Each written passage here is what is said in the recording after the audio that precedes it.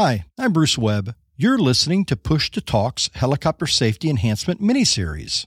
In this collaboration with the U.S. Helicopter Safety Team, we're talking about 4 different safety enhancements over 4 consecutive weeks. Joining me is Chris Bauer, a former military aviator and co-chair of the USHST. In this 4th and final episode, Chris and I will take a look at HSE 127A, How to Recover from Spatial Disorientation. For more information and for a full list of helicopter safety enhancements, please visit ushst.org/H-SE.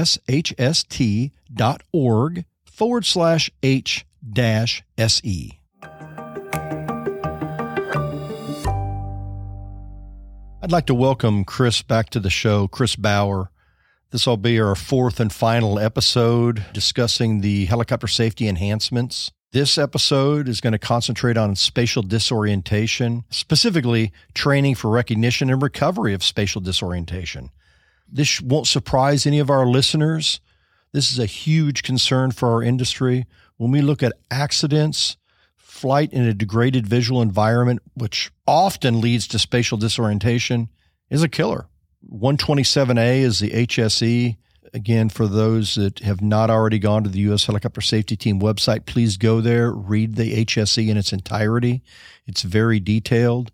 You know, this is one we seem to grapple with still today. Perhaps we'll continue to grapple with, but I want to open the show and ask Chris. I know you've got a lot of instrument time. In fact, people on the show don't know. We've not discussed it, but it's probably worth discussing to give some more validity to what your perspective. But Hughes Aerospace, that's your company. What's Hughes Aerospace do? Bruce, thanks for having me back, and thanks for introducing this HSE. It's, as you said, I think it's a cornerstone of one of the problems that plagues the helicopter industry. And I answer these questions maybe wearing different hats. So yes, I'm the industry co-chair of the U.S. Helicopter Safety Team, and we want everyone out there to be safe, and not just tell you to be safe and walk away and say, all right, we did our job, but to provide you with tools like this HSE and this wonderful podcast and your generosity to make it happen. Chris Bauer, I've been a pilot for about 45 years. I have an ATP in helicopters and airplanes with, I think I have 12 type ratings. I'm still a student. I'm still learning how to fly every time I go, and that includes instrument flight. Mm-hmm. I'm also the president of Hughes Aerospace. Outside of the FAA, we're the largest provider of instrument flight procedures. And while we provide instrument flight procedures at big airports like Chicago O'Hare and little airports, we also provide quite a few to the helicopter industry, including the air ambulance industry and heliports all over the country.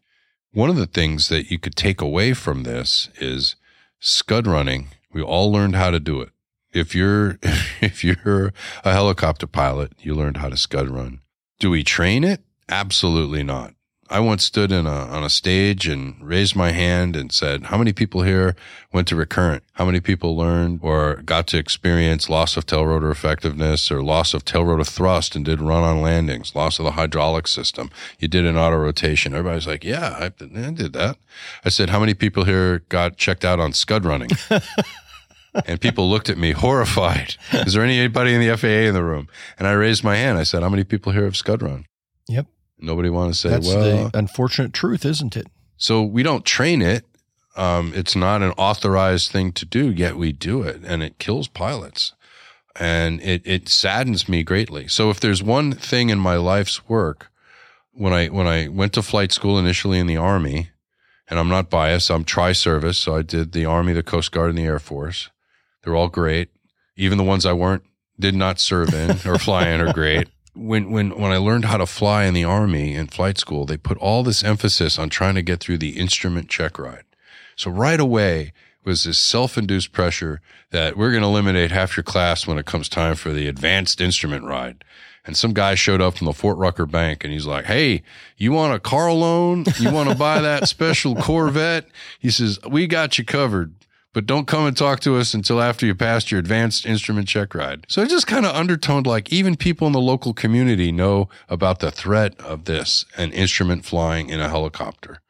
So I thought maybe the best thing to do is really get out in front of this and not be a passenger, but be in command of this and learn how to fly helicopters and in the instrument environment. Mm-hmm. I did a stint as a UT in the Army for instruments, and then went on in the Coast Guard. Coast Guard was just all instrument flying. Air Force, obviously I fly in the airlines where every flight's IFR, and I fly single pilot IFR and a turboprop. So before you go further, so for the audience, and I don't know either, UT in the Army. Oh, I'm sorry, unit trainer.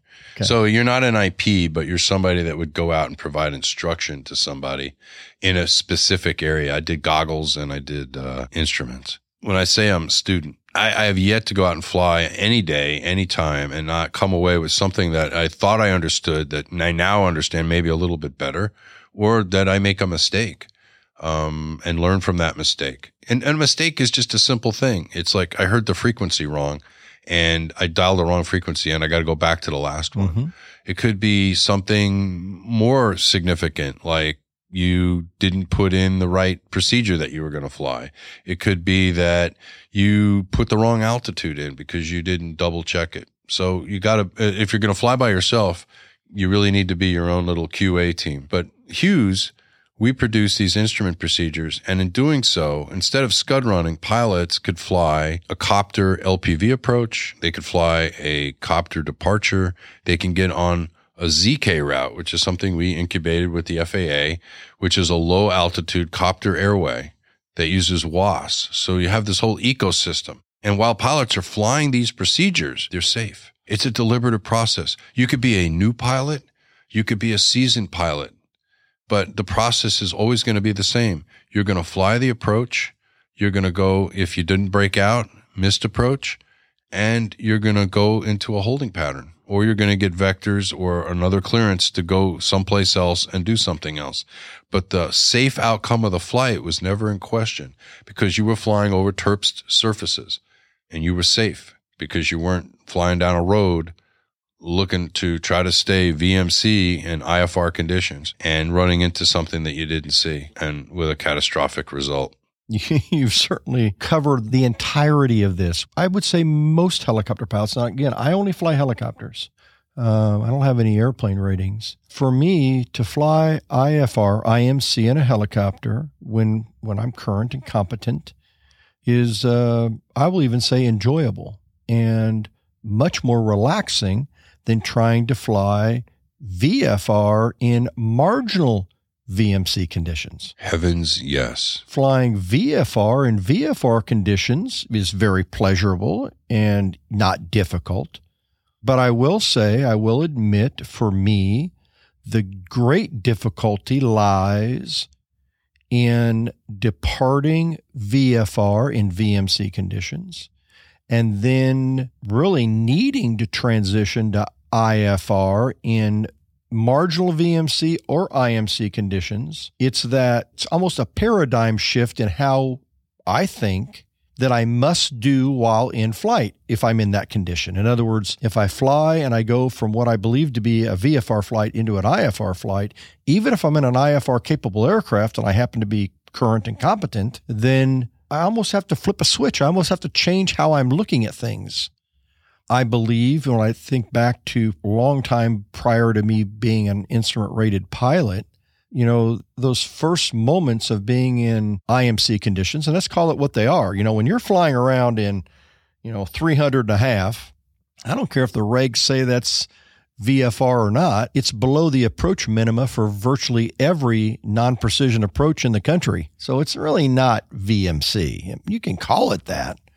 That's a struggle. That's tough. And, it's not difficult to step over that line to be in a degraded visual environment. You're already in a degraded visual environment. And, it doesn't take much to cause your vestibular system to start to feed your brain information that doesn't correlate with your eyes. So let's call that an undesired aircraft state. That's the overarching theme. At least if you're going to invite me to a podcast, I'm going to say all of these things collectively put the aircraft into a UAS or undesired aircraft state. You're not at 100% anymore. Mm-hmm. You're either barely hanging on, or the aircraft is doing things that you don't want it to be doing. You may not even know. Exactly.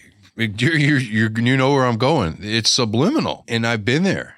and you start flying slower. You start flying lower, slower, trying to maintain control. But what you're not cognizant of is how low are you? Where are your obstacles and obstructions? Mm-hmm. So remember before, in a previous HSE podcast, we talked about being a test pilot. Well, now you're being a test pilot because you're not flying over a turf surface. You're not really VMC. Right. But the aircraft's still moving forward and you're still sitting in it. And you'll either get lucky and you won't hit anything, or you will not be lucky and you will hit something, mm-hmm. or you'll wind up damaging the aircraft in some way, shape, or form. But the one thing you said earlier, I'm going to go back to, how comfortable is this? No, it's horrible. You remember when you'd come back from flying something like that, if you wore a helmet, you take it off and your hair's like standing up and there's like sweat and grease on your face where you've just been through the ringer. And you've got these rings around your ears and you got that 50-yard stare in your eyes like, I'm worn out. This was a lot. Do I really want to go out and do this again? And then you think about a proficient instrument pilot who's up at altitude. Comes out yawning. maybe enjoying a cup of coffee or something out of a thermos or having, a snack and verifying their position, moving along their route of flight, monitoring the weather where they're going. They've got a plan. It's methodical, and they're 100 miles out in front of their own aircraft, where the other guy was 100 miles behind it, barely hanging on. And when the other pilot lands, who's IFR, their face isn't melting. They're mm-hmm. not worn out from that right. experience. It's a very manageable workload because it's deliberate. And I think that is the key. It's deliberate. You're in an environment that you have prepared for. If there are unexpected things, they're minor. It's certainly not that you've allowed yourself to get squeezed down between, a cloud deck at 300 feet and the surface. I will ask people sometimes, I say this tongue in cheek, but if you ask someone who's only flown big aircraft, that's all they've ever flown, and you ask them to describe 1,000 feet AGL, I think what you're going to hear is, ooh, that's pretty low. There's a lot of stuff down there I don't like. Antennas, birds, drones, other aircraft. I mean, there's a ton of stuff down there. But if you'd ask a helicopter pilot, tell me about 1,000 feet AGL, many, I think we're getting better, but many would say, ooh, I never go that high. I never go up there. And the reality is, other than in a few cases, being on fire and having a horrible vibration that you can't control, altitude's your friend. Climb to an altitude where you're not likely to strike an object, where you have positive control, where you have people helping you, where you're in an environment that's chirped out and you're not going to bump into something. That's a whole lot more manageable than trying to pick your way through something. Quite honestly, any of us, perhaps all of us that are listening, if you've been flying for long, have to admit to ourselves we have been fortunate that when we did scud run, whenever it was, whether it was 40 years ago. Is there a statute of limitations on this? I hope so. I hope so. I'm not even ashamed of it. Perhaps I should be ashamed of it. That's how I was trained. I don't really think, Chris, when I look back on my career, I would say the first 5 years of my career, I probably never got above 500 or 600 feet AGL. I didn't even know you flew up there. I learned to fly in the Chicago area. We kept everything low to the ground. We were under the TCA, Class B, and that's just what we did. That's what every instructor taught me to do. That's what all my peers did. That's what I thought we did. And it wasn't until I started flying IFR, I realized, you don't have to drive around that low. Some work obviously requires it. You're not going to do external load work flying around at a few thousand feet above the ground. You're not going to do crop dusting or spraying. A lot of work. You're not going to do the work. Photography. A lot of the work you did with CBP or with customs or surveillances. But there's a lot of work you can be at altitude, or you certainly not to be that low. When we say degraded visual environment, most of us, including me, we often think about a dark and stormy night, 300.5, raining, drizzle. But it doesn't have to be that. There's some pretty famous accidents up in Alaska probably 25 years ago, where 3 aircraft actually landed on top of a glacier, one after another. I say landed, I should say crashed. Fortunately, no one killed. They were flying in a condition where the horizon was completely obfuscated. They were in essentially a flat light condition, a whiteout condition. They couldn't tell up from down, right from left. Right. And that's in a degraded visual environment. They weren't quote unquote IMC because of weather, but they were in an environment you couldn't operate the helicopter safely. And that's a very interesting concept that may escape some folks. We just had a USHST webinar, and I chimed in and showed a picture of me flying at night over West Virginia. And I was out there doing flight inspection on some copter procedures that we had built. I was en route, transiting. So I was high enough that I was above the highest obstacle. But in the picture that I took, you just see there's no horizon. It was a moonless night. You're basically IFR in a way. Legally, I was not, because it was VFR conditions, but there was no real horizon. And now go offshore. Exactly. So there's no ground cover below you that you don't know. And then people can get confused between starlights. Mm-hmm. There was an Airbus helicopter incident where it was an aeromedical guy was taken off. He thought this light above him was a stadium light from where he was doing his extraction, and it was the moon. Mm-hmm. And he tried to get around the light that kept moving. Yep. That was Denver Pletcher. And we did a video about that. I know. I really enjoyed watching that. Yeah. And that's just, when someone shares those type of experiences, it saves so many other people from going down that same path. There's so much in that. We don't have time on this podcast to cover all of that, but I would encourage you to go watch the video. It's called That Others May Live. And it's about Denver Pletcher. And yes, he was an Air Force instrument-rated helicopter pilot. He had a fair bit of instrument time. But he got into a condition where he was in a degraded visual environment, and then he became spatially disoriented. The reality is, well, let me even back up further. The reason we know about it is because the operator contacted us because it had an Apario system, a telemetry system aboard the aircraft with a camera. And when they looked at the telemetry, they wanted us to let them know if the aircraft needed any maintenance or if this airframe had been stressed because of all the unusual attitudes it was placed in. It actually did 2 complete tail slides from altitude. Did it like a pirouette and then slid back down. It did it twice. Kudos to Denver for being honest enough to tell the story. It's not one most people would want to tell. He was certainly capable of flying IFR. In fact, kind of the rest of the story is, I happen to know the Czech pilot that gave him his return to service. So they took him off the line.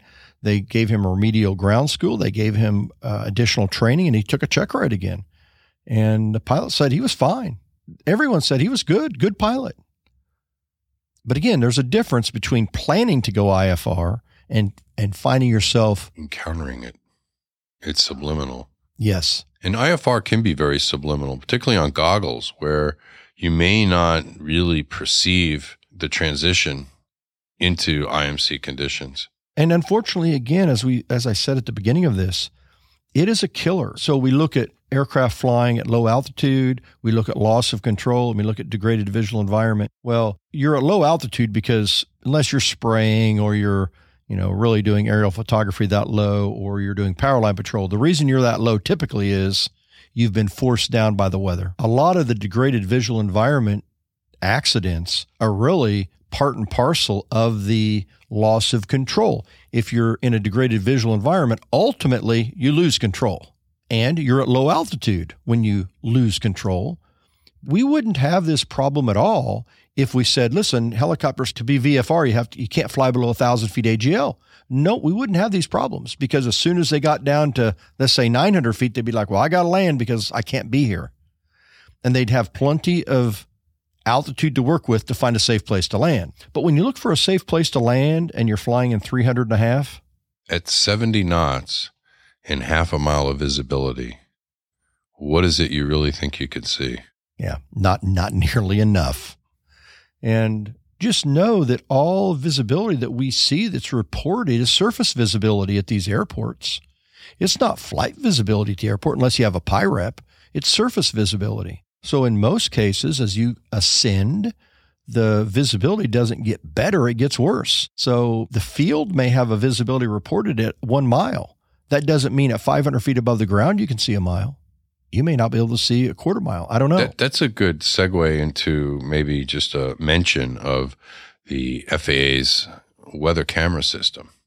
This is, I think, one of the greatest tools that's available to us. And while the nexus of the program is Alaska, the applicability is anywhere. It doesn't have to be Alaska. And the USHST is advocating that the FAA provide the same camera network to the lower 48. Fantastic initiative. Because what is 400 feet or 500 feet? You've been flying your whole life. I've been flying my whole life. If we got 100 aviators here that have been flying their whole lives, and we took, it doesn't matter the aircraft, and we fly it over at 2,000 feet, we incrementally bring it down and lower and lower and lower. What percent of those pilots are going to within some, I can tell you 500 feet from 1,000. Can I really, looking out at an aircraft flying across the sky, let's say at 500 feet, a half a mile off my nose, can I really tell they're at 500 or 300? No, not repeatedly. And what's reporting this is a machine with a laser that's giving you the ceilometer, and then you have the tremessiometer that looks at the visibility. When was the last time it was calibrated? When, maybe over that part of the airport where it's at, it could be clear, and the other part of the airport could be socked in. When we look at visibility, the surface visibility is the visibility as reported over 51% of the horizon on the surface. So imagine on the surface, the visibility from 0, or 360 all the way down to 182, technically, is 20 miles. But from 183 to 359, it's 0. The visibility is 20 miles. That's a fact. It's ridiculous, but it's a fact. Because you're dealing with machines. And this is, again, where I'll go back to the camera. If we have guests that are listening and they haven't checked out the FAA's weather camera system, just put it in the search bar. It'll come up. Take a look at it, because I would want you to look at these camera images. Yeah. And if you can see, and you could also roll it back and look at the trend, where you could see what the trend is over the last 3, 5, 6 hours, whatever your fancy is. What you'll notice is the weather improving or is it degrading? Look at the image that may show a windsock, a runway, or some other feature, and put yourself now in the helicopter in that environment and tell me what you think. Is this really what you want to be doing? Absolutely. Or is it better not to? Because a picture does tell 1,000 words. And we've all experienced this. We've all flown in a field where the ceiling was reported to be 1,003. I'm just going to use that number, 1,003.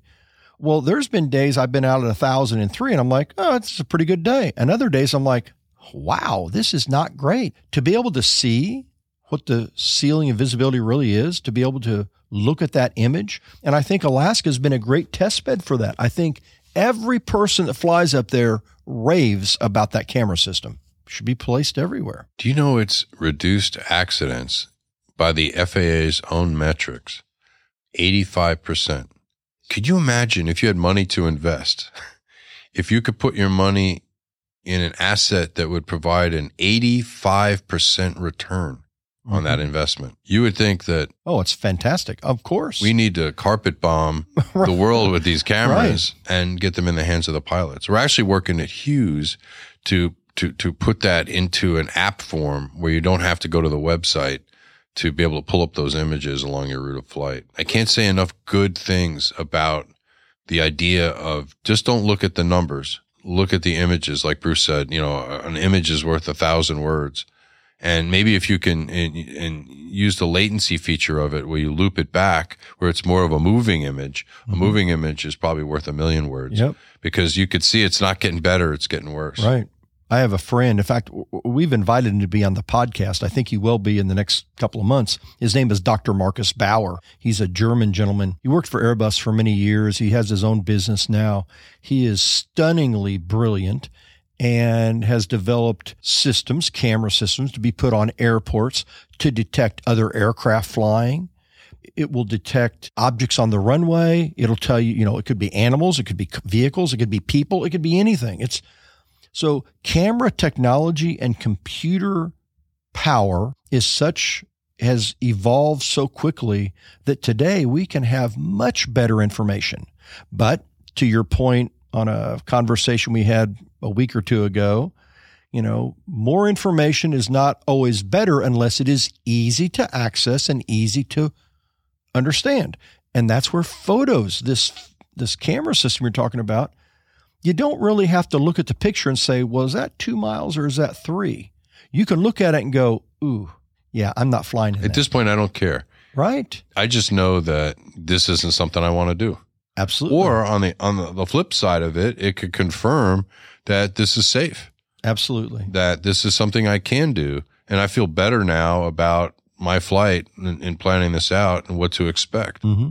Right. What the other thing that they have is they don't always put the cameras, say, at an airport, which again to me is kind of biased. They should be at heliports, not just airports. Sure. But also if you could put them along mountain passes, because that's another area where you struggle, where you're planning a flight, and you're in, like my case, I was leaving Martinsburg and I was going to Greenville, and I got to go across a bunch of ridges, but there's no weather reporting. So you're kind of left up to your own. You're going to pull up a AWOS at this airport or an ASOS over here. And then in your mind, you're trying to interpolate, what the temperature dew point spread is and what the cloud might look like and turbulence or any other factor that goes into your flight planning. It's tricky. Yep. But if you had that camera, yep, you'd have a better idea. Sure. I think one day, and this is Bruce's perspective of what may happen in the future, not Airbus's or anyone else's, just mine.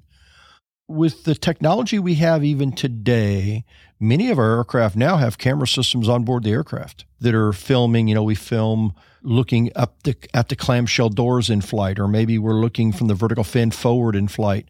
Imagine you take that image and you link it to ADS-B and it's just continually broadcast out. And again, that's not going to happen today. And there may be legal reasons that never happens, but just imagine it would be a continuous pilot report, a PIREP, from every aircraft equipped with camera systems flying around.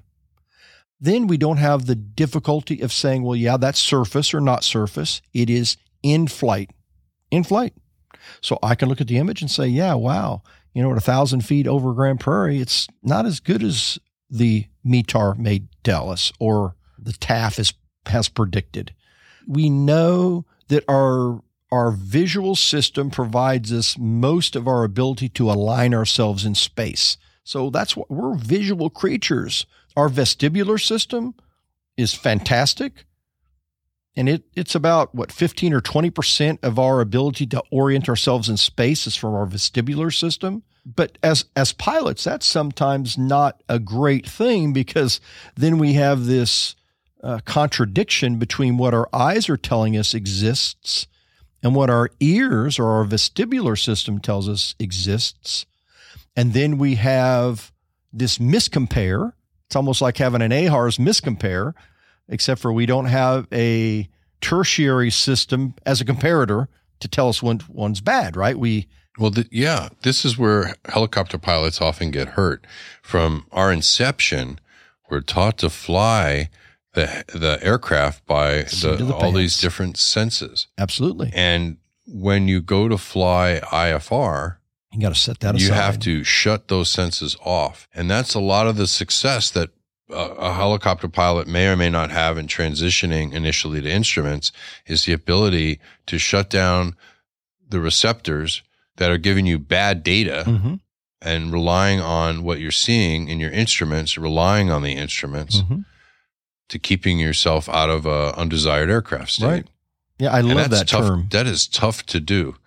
The law of primacy, the first thing you learn is pretty much impossible to undo. Not impossible in that you can't learn something new, but if you're told, if you feel the aircraft sliding sideways, react to that. You feel the yaw, you need to react to that. But you know as well as I do, and you get in turbulence in an IMC condition on the instruments, you have to rely on those instruments that they're giving you good data. And they will. I mean, if you think about it, in our industry, how many crashes have occurred because the flight instruments failed in flight? I can't even think of one. Me either.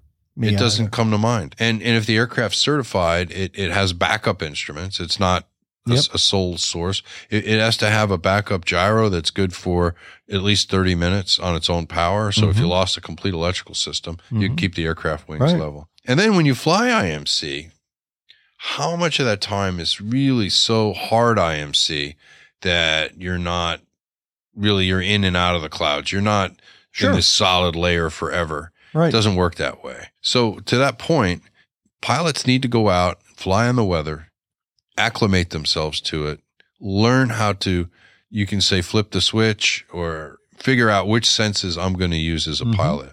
You know, when I flew in the Air Force, we would fly behind HMX-1 and we would do this on goggles. We would go IFR. We would transition between being IMC and VMC and on goggles all at once. And it wasn't a big deal.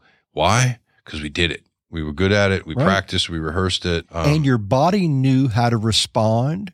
And your mind is a wonderful thing.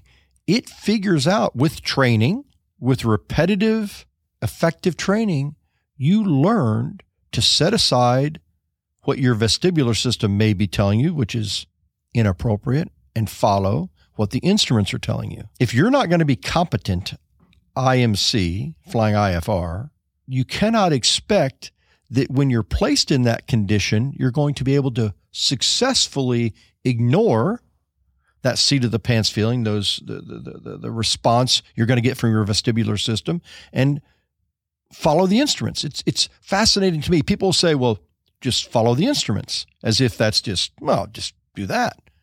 That's incredibly difficult to do when you've spent decades using your vestibular system in conjunction with your eyes looking at the surface to fly, not those instruments. And if they go to the HSCs, they can read about the oculogravatic. Easy for you to say. I know. It's almost like interference. It's like somebody jamming your head. Absolutely. You're getting all these signals and your brain's trying to process them. Yep. And the brain isn't looking at what the eyes is presenting as much as, so I wouldn't say it's a competency as much as it is something that you've rehearsed and you're comfortable with. So there's some curiosity in your experiences. And the more the more it becomes a repetitive task, the more your body will quickly adapt to doing it. I would liken it to, have you ever driven a stick shift? Oh, yeah. Oh, we're old. That's why. Okay. We're old. Yeah. I have a son, Sammy, and he's 17, and I bought him a 1989 Toyota pickup with a 5-speed. Best anti-theft device in the world, because who's going to steal that truck? Right. He wouldn't know how to drive it. And he had to learn how to drive that 5-speed. And it took him a while, and he really stressed about it. And I liken it to the instrument. I'm afraid of it. I don't like it. It's something new. It's not what I've been doing. If it didn't have this stick, this clutch, and all these things, and I watched his muscles, and I watched his legs shaking while he was so tense. And now, and I was going to say, if you've driven a stick shift, do you think about shifting gears when you're driving your car, going from one place to another? Never. And again, so I was fortunate, and so my children will probably listen to this podcast. They're adults now. They're 30 and 32. So again, I grew up on a farm. So, I mean, the last pickup we had with 3 in the tree was a 72 Chevy C10. It had 3 in the tree. But then all of our straight trucks, were 4-speed or 6-speed with a split rear end, right? You had a 2-speed rear end. And then, of course, all tractors were in my motorcycles. Anyway, all to say that when my daughters learned to drive, I insisted they learn to drive a manual first. So my children, there were a lot of tears shed, but I insisted they learn to drive stick shifts. So we had an FJ Cruiser at the time. To your point, we did ground school so they could understand how the system worked, how the clutch works. Then we go out and we practice. And some days were gold, some days were coal. Just like flying IFR, once they gained the confidence to do it, that gave them confidence to be better drivers period. Not just better manual transmission drivers, but better drivers, period. And I think IFR training does that. I think if you're a very competent instrument pilot, I would pose that your VFR skills are refined and better as well. Because you're learning to manage more of the situation, and you're going to have a better scan, and you're going to have a better interpretation. But my end state of the manual transmission story was simply that once you've mastered it and you're comfortable with it, you do it subconsciously. You don't need to think, oh, I'm going to go in the clouds now. I got to do this or I got to do that. Your mind's already mapped to it. It knows exactly what the correct response will be. And you don't think about it anymore. You just execute. Yep. And it doesn't mean you're not engaged at all. It just means it's less workload. It's less stress for you. I was at actually, it was a U.S. helicopter safety team meeting, I believe. I believe it was U.S. helicopter safety team, but it was at Heli Expo. We were discussing perhaps this HSE. And I said, how many helicopters flew into Heli Expo on an IFR flight plan? And of course, everyone's like, I don't know. I'm like, I pose none. Certainly none came in IMC, but probably none on an IFR flight plan. And I didn't have evidence for that, but I believe that's true. I said, how many fixed wing aircraft flew into NBAA not on an IFR flight plan? I say virtually none, because fixed wing file and fly IFR all the time. It becomes routine. Unfortunately, in the helicopter world, too many people file and fly only when they must. And that's not what you want to do. It's just like using an autopilot, and we're going to come to that. But an autopilot, an automatic flight control system, so critical to helping save lives in this environment. I really do believe an autopilot can help save lives in a degraded visual environment. But the key is you have to be comfortable and capable to use it effectively, repeatedly, without thought, to your point. You cannot not use your autopilot until the moment you need it and then expect that you're going to use it effectively. You have to use the autopilot when you don't need it. You have to learn to be comfortable with it. You have to go on a flight. Maybe one leg of the flight, you let the autopilot fly. The next leg, you hand fly. I don't know, but you need to become familiar with its use. Because it becomes another part of the crew. So there's something called VVM, Verbalize, Verify, Monitor. If you're going to work with the automation, and this is where people get in trouble with automation, is they don't verbalize, verify, and monitor. One of the worst things that some of the OEMs do is they put lights on a button you push. So some pilots, they don't look at the flight mode enunciation or whatever. They just look at the button. They tap the button. They think they engaged a mode, maybe like altitude hold, or maybe it's nav, not heading. And they forget which mode they're in, and they're not looking at the flight mode enunciator. And I don't care what aircraft you fly. If it has the automation, it's got a flight mode enunciator. So it's more than just pushing the button. So you have to learn to verbalize, verify, and monitor. Monitor, a great analogy a pilot shared with me is it's like going through the drive-thru.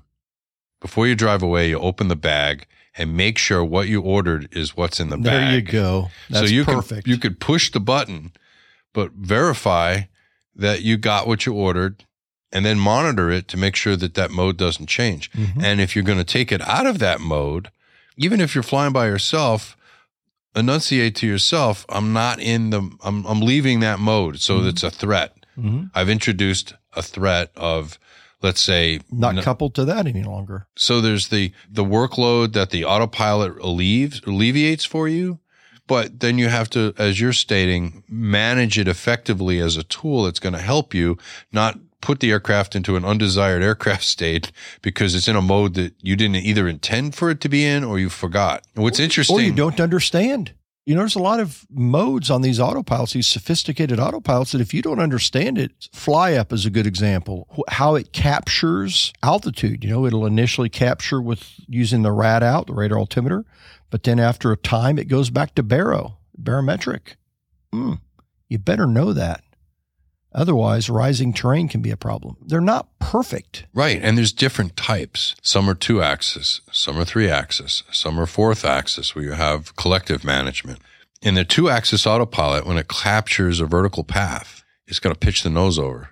You better pull some power out, or you're going to be going way too fast, right? But if you know it's coming because you've practiced and you've rehearsed it, then it's an asset to you. Otherwise, you may find yourself in an undesired aircraft state where you're doing like 150 knots, screaming towards the ground, and you may not realize it. Mm-hmm. Now, I'm not trying to scare anybody or talk anybody in or out of anything.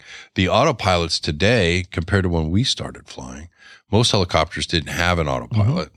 That was a real rarity. Mm-hmm. And the ones even in the fixed wing world weren't very good. Mm-hmm. Today, modern autopilot, though, it's all digital. How often do they fail? Certainly you should know how to fly if it doesn't work, but the failure rate is pretty low. Yeah. They're very dependable pieces of equipment. And when you're in a digital architecture, and let's think about that for a minute. We learned to fly in a paper analog world.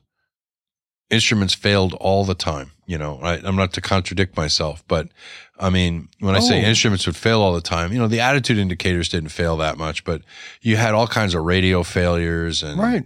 Especially in helicopters where vibration levels were high, you know, in the old aircraft. And yeah, the radios weren't designed for that. The equipment wasn't they were designed. fixed wing stuff shoved into a helicopter, and they did have some issues. Mm-hmm. In modern digital architecture, the likelihood of having radio failures, very low. The instruments failing where you don't have a horizon or you don't have an RMI compass or whatever, remote. The likelihood of the autopilot failing is going to be remote. Then the other part of the digital architecture is the electronic flight bag. So you've got all of this digital technology at your fingertips that's going to help you look at weather. Mm-hmm. That's going to help you look at NOTAMs. Remember NOTAMs you'd have to read off of a printout? You know, I remember well, right. You could hang it up on the wall. I mean, right. Now you could go into most contemporary EFBs, pull up an approach, and it'll tell you. And hey, it'll graphically depict areas too, not, 30 southwest of, Eubank and 10 north of blah, blah, blah. I mean, you had to sit down with a straight edge and a pencil to draw out everything to figure out where the bad places were, where the weather was. We can give all of this digital architecture to the pilots, but ultimately the pilots have to avail themselves of it, and they have to use it with some level of curiosity that they're not all of a sudden finding themselves in weather going, okay, what do I do now? Mm-hmm. Where do I find that? Mm-hmm. Well, we'll see that if you train people in simulators. You can fly in a simulator, and not everyone, but there are people that fly. You'll be training in a simulator, and they'll be using the autopilot.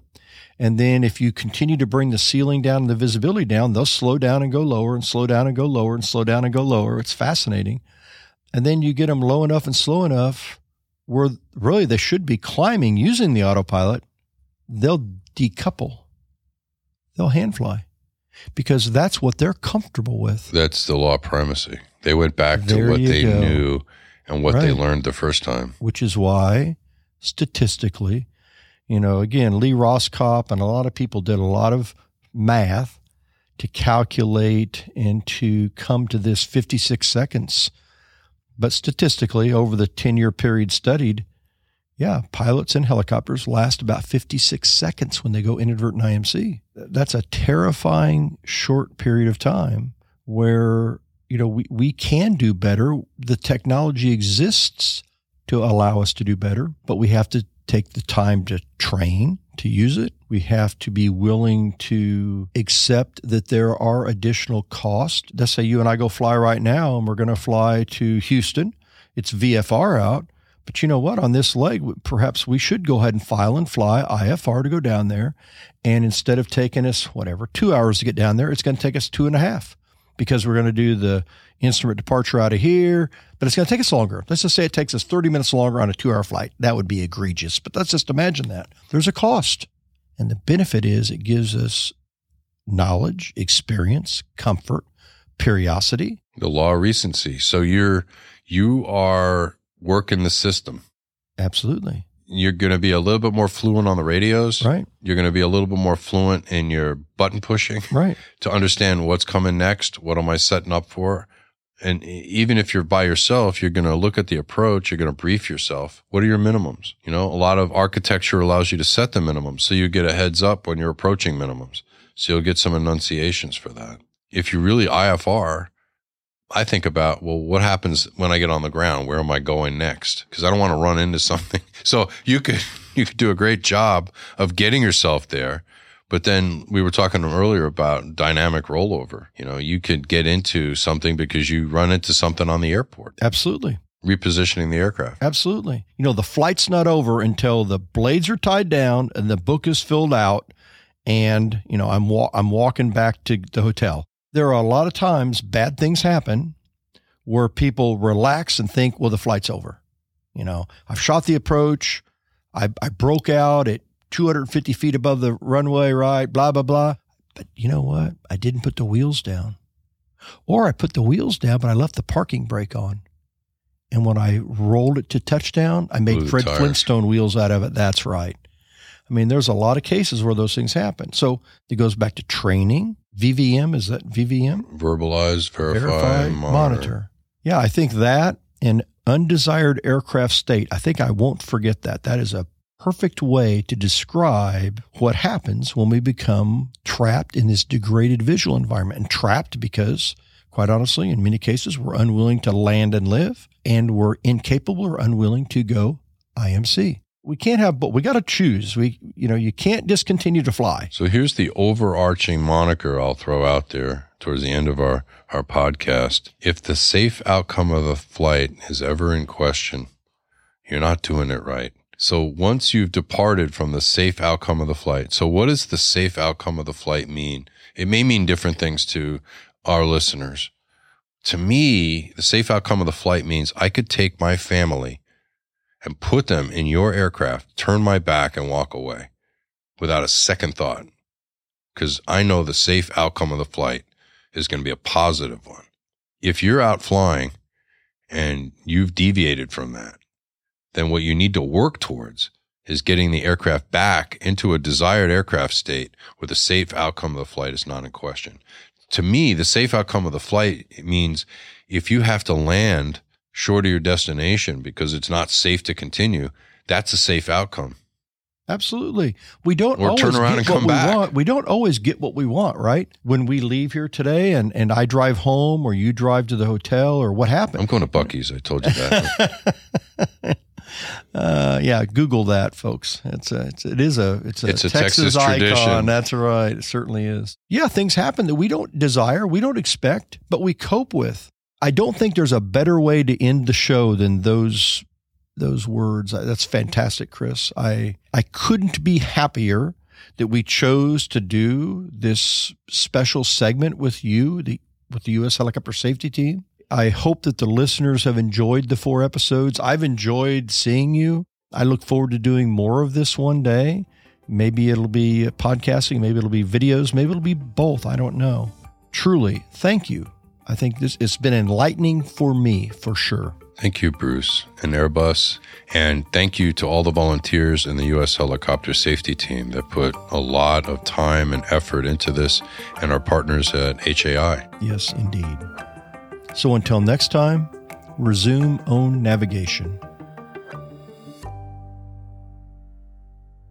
The information provided during this podcast, Push to Talk with Bruce Webb, is made available for general information and educational purposes only. The views and opinions expressed do not necessarily represent those of Airbus Helicopters, Inc. or its affiliates.